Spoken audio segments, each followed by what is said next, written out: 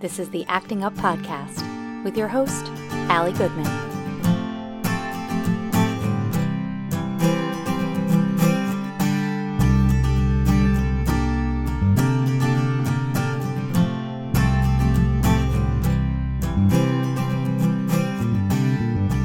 Hey friends, welcome to the Acting Up with Allie Goodman podcast, a backstage pass to the life of a working actor and mom raising a kid with special needs.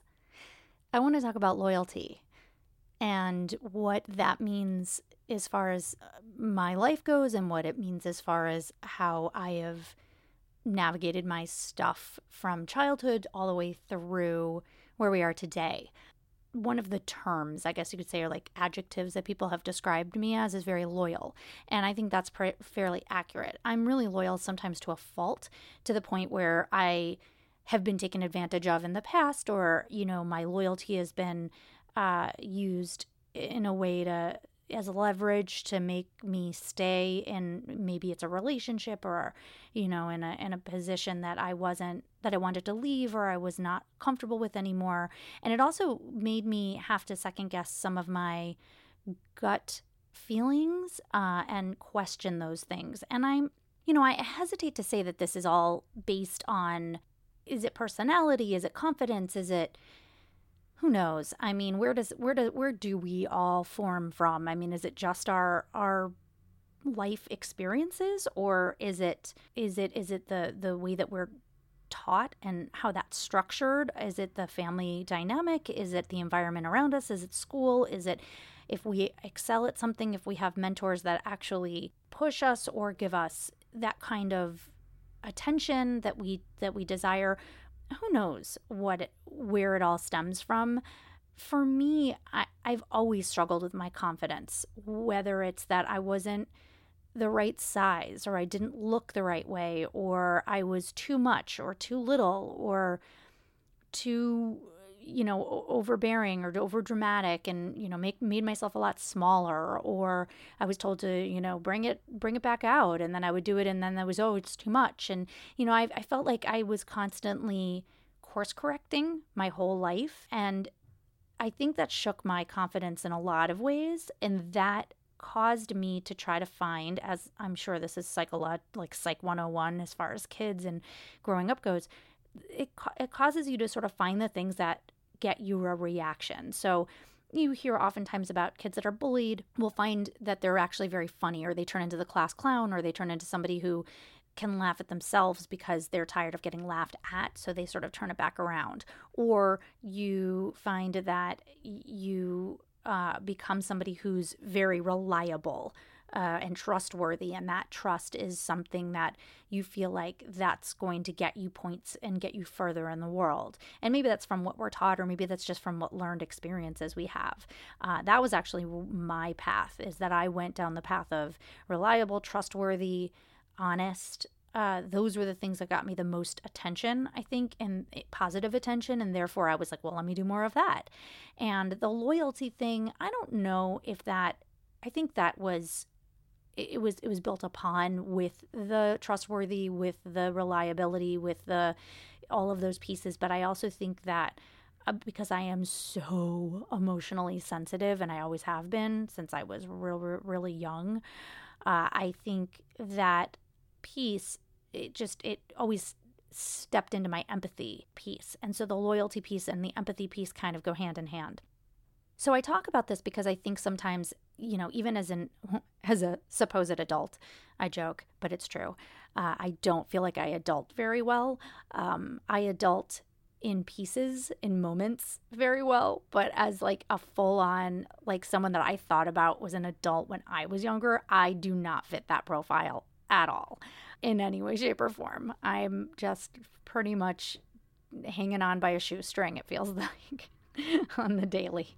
So, but that's just the way it is right now. I mean, I definitely have aspirations for how I would like to be, but I also have a reality that I live in, and that isn't going to happen right now. So, hello, over 40 and can barely hold it together. Woohoo! Welcome to my world. Yeah, no, that's kind of the reality, and that's okay. I mean, I'm learning to embrace that. I joke about it because I don't have other alternatives right now. This is where we're at. This is how my life looks. And so I have to either like it and live with it and appreciate it, or the things that I can fix, I do. And that's sort of what I'm in the midst of doing.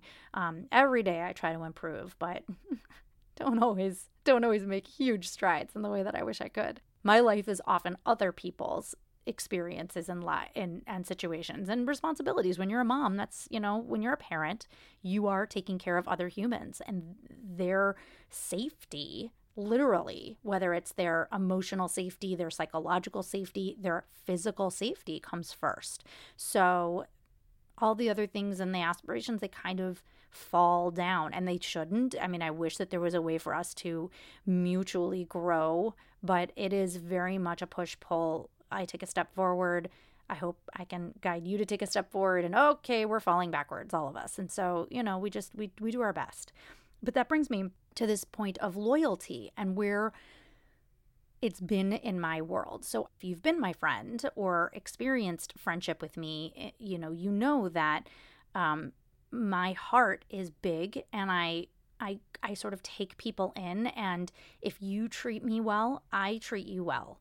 I don't really, I wouldn't say I don't hold grudges.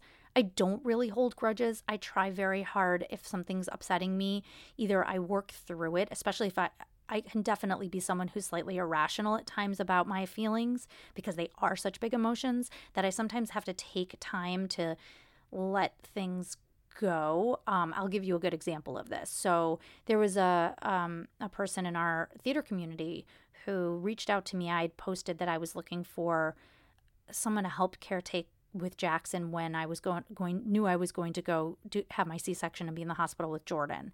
And I needed somebody who was going to be on the ball, able to handle this, could deal with any of Jackson's stuff. Maybe possibly at one point I had thought that person could spend the night because I wanted John in the hospital with me because I knew I'd be going into surgery, and all of those pieces. I had these ideas I wanted for that perfect person. And I put it out on, I'm sure it was Facebook, and I said, this is what I'm looking for. And one of my people in our community, in our theater community, reached out to me, and she said, oh, I used to take care of an autistic boy, and she's a mother of an older child, and older as in being like a teen.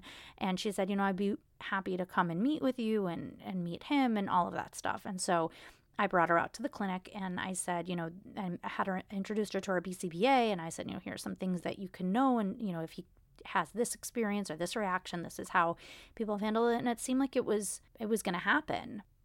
And then every time that we went to go make plans for her to come up, there was a lot going on in her personal life, which I guess I knew a little bit about because she had posted about it. But in general, it was like she took on this idea of what she could do to help, but then instead realized that it really wasn't going to work out for her because she was going through her own mishigas and, situation. But what ended up happening was she kind of bailed. And when she bailed, I was really hurt and really frustrated and very pregnant and very upset.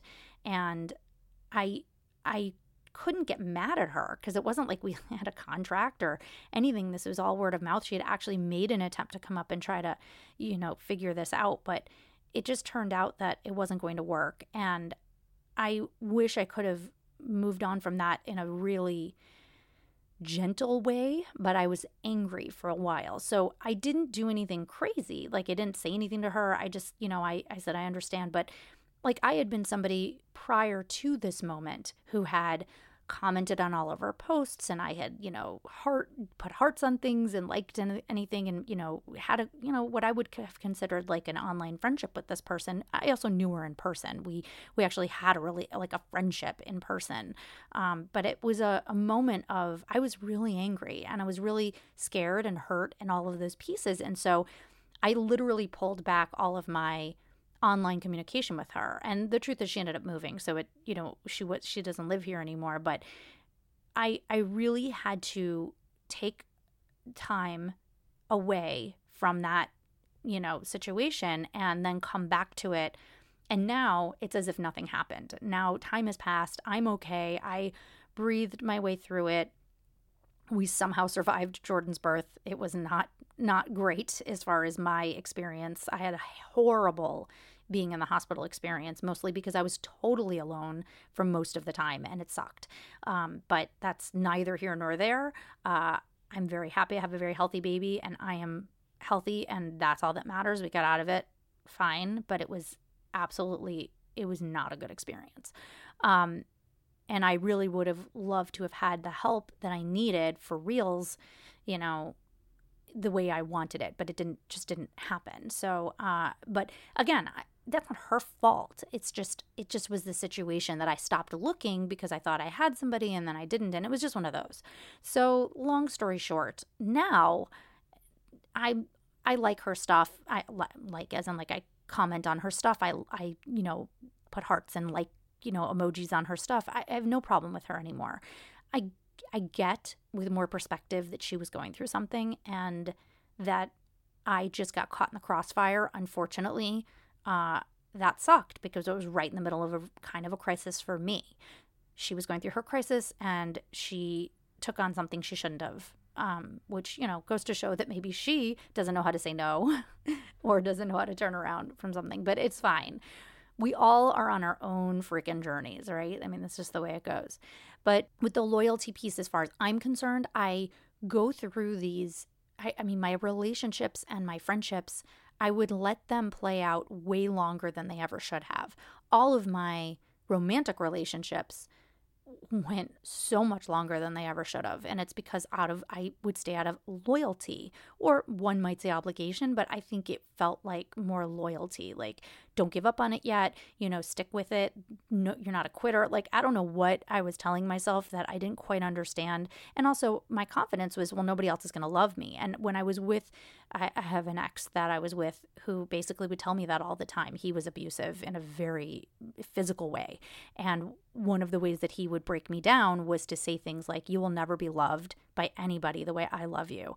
Nobody will ever love you. You're such a mess, and he would just say these terrible, horrible things to me. And after a while, I started to believe him. And so when he became physically abusive, it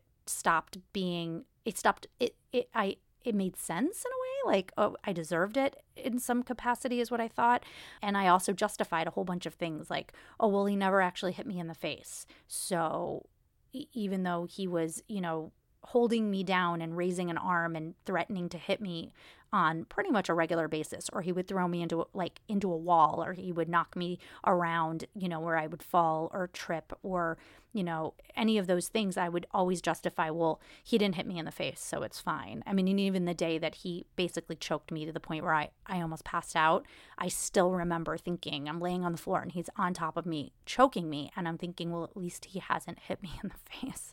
But that just goes to show you, I mean, that's just like the world of being in an abused relationship, which is not what this topic really is about, except for the fact that my sense of loyalty kept me with him way too long. And also I was in an abusive relationship. And when you're in an abusive relationship, everything gets screwed up. You have no confidence. You feel it's terrible. You're tanked at the bottom. It's just awful. So those pieces, play into my empathy and my loyalty piece. And I think that it also, it's constantly, I have to do a gut check on these things, which brings me to the loyalty that I've been feeling about stuff with Jackson, because the truth is that the professionals that work with Jackson, whether they're the teachers or the therapists or whomever, because I'm his advocate and because he's only moderately verbal, I am the one that has communication with them. So I have to be the advocate for Jackson. And so when I step into those situations, I need to make sure that I have a good relationship with them, so that if I need to communicate something that I feel is either needs more work or he needs this, that, or the other, that I feel like I have a good relationship with that person. And I've lucked out in a lot of places. I have some amazing people who are on Jackson's team. I mean, I don't know what the heck I'm going to do when Miss Carly is no longer his teacher. We have one more year with her, and I'm like, thank goodness, because I don't know what I will do without her. I told her, I'm like, you cannot leave my life because you're so good with my child and he loves you so much. And it's just one of those like amazing experiences. So with that piece, I really grab on and hold tight to those people who get my kid, who care about us as a family, who care about me and know that I have your back because you have my kids back. So I know that I want to be there for you in the same way. Like we have this really, important professional but mutual relationship. And it's a little, the lines get a little skewed because let's be honest. You are talking about somebody that like either you are paying out of pocket or you're paying the insurance to pay out your out-of-pocket max or your deductible or your co-insurance. And then after that point, they then come back and that information, that money that comes back from the insurance is what's paying their bills. So, you are paying a professional. It's sort of like, okay, you go have a good relationship with your therapist, your social worker or your therapist, somebody you talk to, like talk therapy. You know that you're paying them, but you still, want to have a connection. It's not just any person that works. And the same thing goes with these kids. And it's like a double whammy because it has to be a relationship that I feel good about and a relationship that I feel they are helping my kid. So all of those pieces are important. And we stayed at Jackson's clinic for ABA for almost 3 years. As a matter of fact, yeah, it was 3 years. No, 2.5 years. I don't know. 2016. Yeah, June of 2016 is when we got his diagnosis. We started in October of 2016. So it's like June of 2019. So like almost 3 years. And I wasn't ever planning to leave because we never had any reason to, except that there were many things that were starting to become problems as far as I was concerned. First of all, the turnover rate of the people that were on Jackson's team was, it's like we barely have any of the same people, if any of the same people that we had from the beginning. And again, I know people move on, they get new jobs, it's fine. But his team, BCBA, we've had 4 of them in less than 3 years. And that's a lot of people. That's a lot of turnover.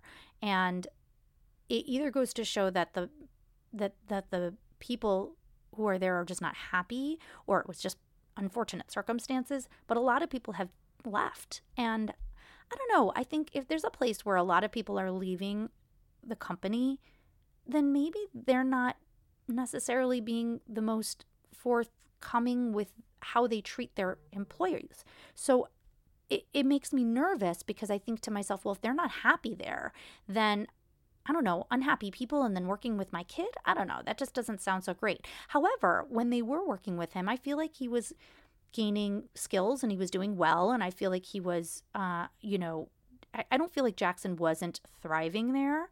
But I do think that he had some major growths. And this is, I think, just common of kids, that he had some major growths at the very beginning. And then, he plateaued a little bit and then he had some more major growths and then he would plateau. And I think that's just the nature of this kind of teaching and therapy and what happens. I do see Jackson making leaps. It's just that I don't know enough to know, you know what I mean, where we're at, because I didn't go to school for this. I'm just the mom who deals with his every day. So when we got to the point of this whole summer schedule situation, I knew that for me, that was the last straw. And it wasn't because we couldn't get what we wanted. It was because the things were poorly communicated or not communicated at all. And when you don't communicate with me, it makes me feel like you don't have my back and you don't have loyalty to us in the right way. And I get that some of it's like you have to be, my understanding is that in some ways they weren't allowed to say anything because the summer schedules all came out at the same time. But instead of saying to us, hey, I'm just going to give you a heads up that you do not have the hours that you want, like you don't have the authorization for the hours that you want.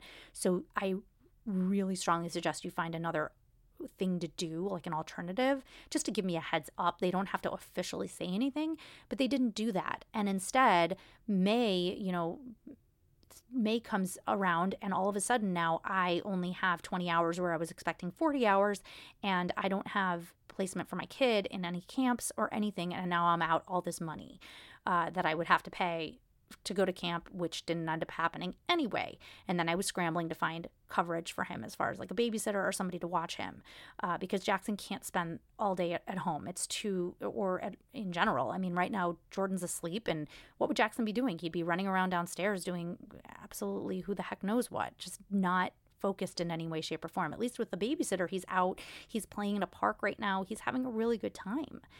He's having a good day, and that's what I want from him, for him, is to have a good day. And would I have appreciated him being in a camp where he had more opportunity to be socially with other kids? Yeah, I would have liked that, but that didn't work out for so many reasons. Mostly because we were too freaking late to do it. And we were too freaking late because we didn't get our schedule. So all of that, and again, I don't know that I would have left that clinic if that had been the only issue, but it was the biggest issue. And there were other issues that had come around, some that I've already mentioned. And then it's just, I think we needed a change, and I think it was time. And the truth is, Jackson starts first grade next year. And in first grade, I can't be pulling him like I did for kindergarten. So he's got to be in his full classes, which means I have to figure out how to get him to ABA as well as his OT and speech and PT, because he needs all of those therapies as well, and those are in a different location. So figuring out, okay, after school, every day you have different things, but making sure that all those schedules are going to work with each clinic is a lot. And, everybody wants those after school hours. Everybody does. So trying to navigate that is hard. So, this is it's a lot of mental gymnastics that I do. So yeah, loyalty, I felt it was hard to leave that clinic. I already am very happy with the communication level that we have at this new clinic. I'm already very happy with how it looks like he's adapting, but Jackson's so good at that. Jackson's so good at adapting. I'm so proud of him for that. I mean, it's a very hard thing for kids to do in general, and Jackson he just takes it all in stride. And I think it all comes out in different places for him. Like, he then acts out in the car. Like yesterday, he was throwing toys at me while I was driving, which was really scary.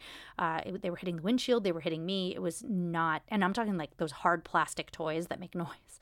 So it was bad. But I think that's where his hey, things are changing and I don't have control over it, and this is how I'm going to respond. I think that's how it came out on him and how it comes out for him. But in general, I think he's such an adaptable, curious, interested kid, and he wants to please. And I think that is just works to his advantage in trying to learn these new things and get adapted to these new schedules. So I give him a lot of credit, hard as that is. So, I'm hoping that this will be our long-term place. I haven't found another one that I like even remotely as much. So, I'm hoping that my loyalty to this new place is a good one, but I have my eyes open and I have my gut checked, and, I'm making sure that I'm doing the best for him. So, but again, right now I feel really good about it, and I don't foresee any issues. So fingers crossed for us, please, that this clinic is the right one for the right fit for all of us. Cause it's definitely a little further away, but again, I don't care, cause if it's the right fit for Jackson, then it doesn't, and us, then it doesn't matter. Okay, so let's talk a little bit about loyalty as far as theater goes, and as far as the acting career, because that's another big one. So many abusive things going on in the theater world, whether it's, people, we get so connected to our shows and our people in the shows and the people that we want to work with, and wanting to forward our own careers, that sometimes we get caught up in things that we don't even realize. So those of you who are familiar with the Chicago theater know that there was a big expose in the Reader about Profiles Theater. This was a few years ago, exposing all of the abuse that went on there. And I mean, physical abuse and sexual harassment and things that were just horrible. And now there's allegations going on with things that are happening at my alma mater at Roosevelt University in the theater department. And when I was there, I mean, there was terrible, I would say, mental abuse that went on with the dean of that theater department there. He used to tell so many women that they were too heavy and they needed to lose weight, and they would go on these crazy crash diets, and he would say, you're never going to work because you're not thin enough. I mean, just really abusive, terrible shaming things. And would use his leverage as power and just really crappy ways. And apparently that just continued, and it just continued with the new dean and with some of the new teachers that were there. And it's just been it's just a bad thing. And unfortunately, we've perpetuated this idea that it's like, well, we're all part of a tribe, because a lot of us come into the theater having been in looking for a place to go. And that's a very easy way to, having been in abusive relationships, that's a very easy way for predators or people who want to abuse their power. I won't necessarily say predators, but people who abuse their power, really like people who are kind of desperate to belong and be part of something. And so it's very easy to use things like intimate moments in a show, or a fight in a someone beating somebody up in a play or whatever, and use those things to the abuser's advantage, or even just the power of, I'm the artistic director and I'm going to be in this play, and therefore my say goes, and even if it's not safe or not right. So here's my small shameless plug for my amazing friends who have gone through these programs. Please hire an intimacy choreographer and a fight choreographer. They are not the same thing. They are different things. They can be the same person who have both abilities, but they are two separate jobs, and therefore please hire them and pay them accordingly. If you're going to have any sort of intimate relationships in your play, please hire an intimacy choreographer. It's really important for everyone to feel safe. Okay, said my thing. And any violence, obviously, a fight choreographer, please.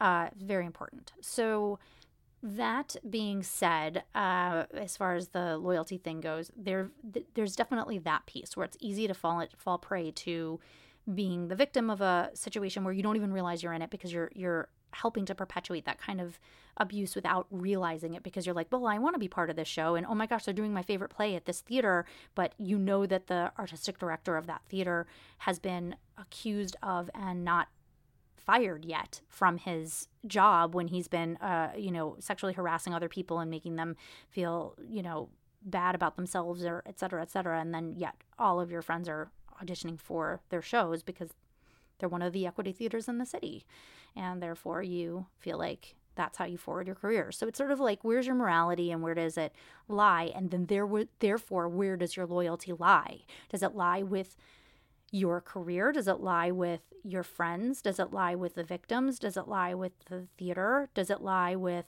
there's a lot of places. But that also brings me to the friends in theater and the friends in this business, and how you never know who's going to be where. Like, somebody might be an actor one day, and then 2 years down the line, they might be a casting director, or they might be a director, or they might be, who knows, somebody else that has an agent. There's always, people are changing careers in this business all the time, and it behooves you to be nice to everybody and not be hurtful to anyone if you can avoid it. In general, because, you never know who's going to have a long memory about the things that you said or did. So, I always encourage everybody to just keep listening. Don't use your past experiences as a litmus test for someone else's. So, if you're a white male, don't say, well, that person never hurt me, because you're not a person of color, or you're not Black, or you're not, a woman, and therefore have been harassed or hurt or put down, or any of those things that can happen. If it's not your lived experience, you don't have a right to say that it doesn't happen, would be my thing.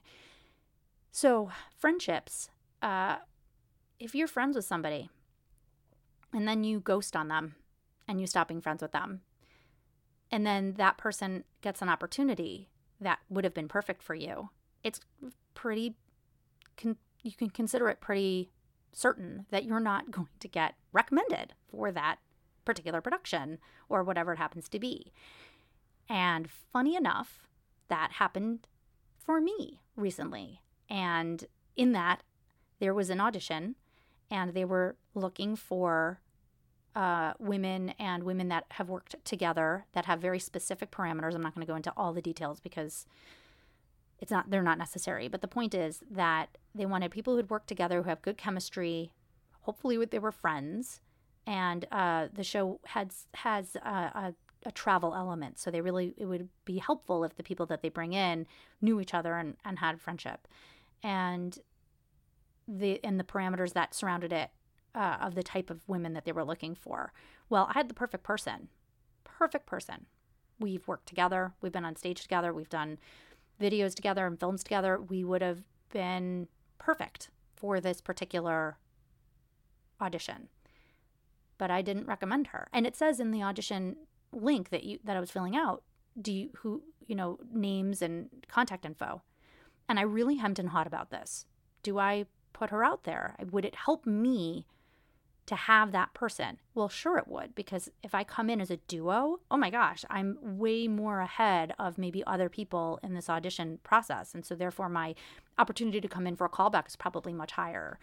But I didn't. So I didn't put her down, and I didn't list her, and I didn't give them her name. And the reason is because she has ghosted on our friendship. And it was hard to make that decision, knowing full well that it probably meant that I wasn't going to maybe advance myself further in this audition. But when I really thought about it, and I thought, well, I'm going to have to go, if I booked this, I would have to be on, basically on tour with her, travel with her.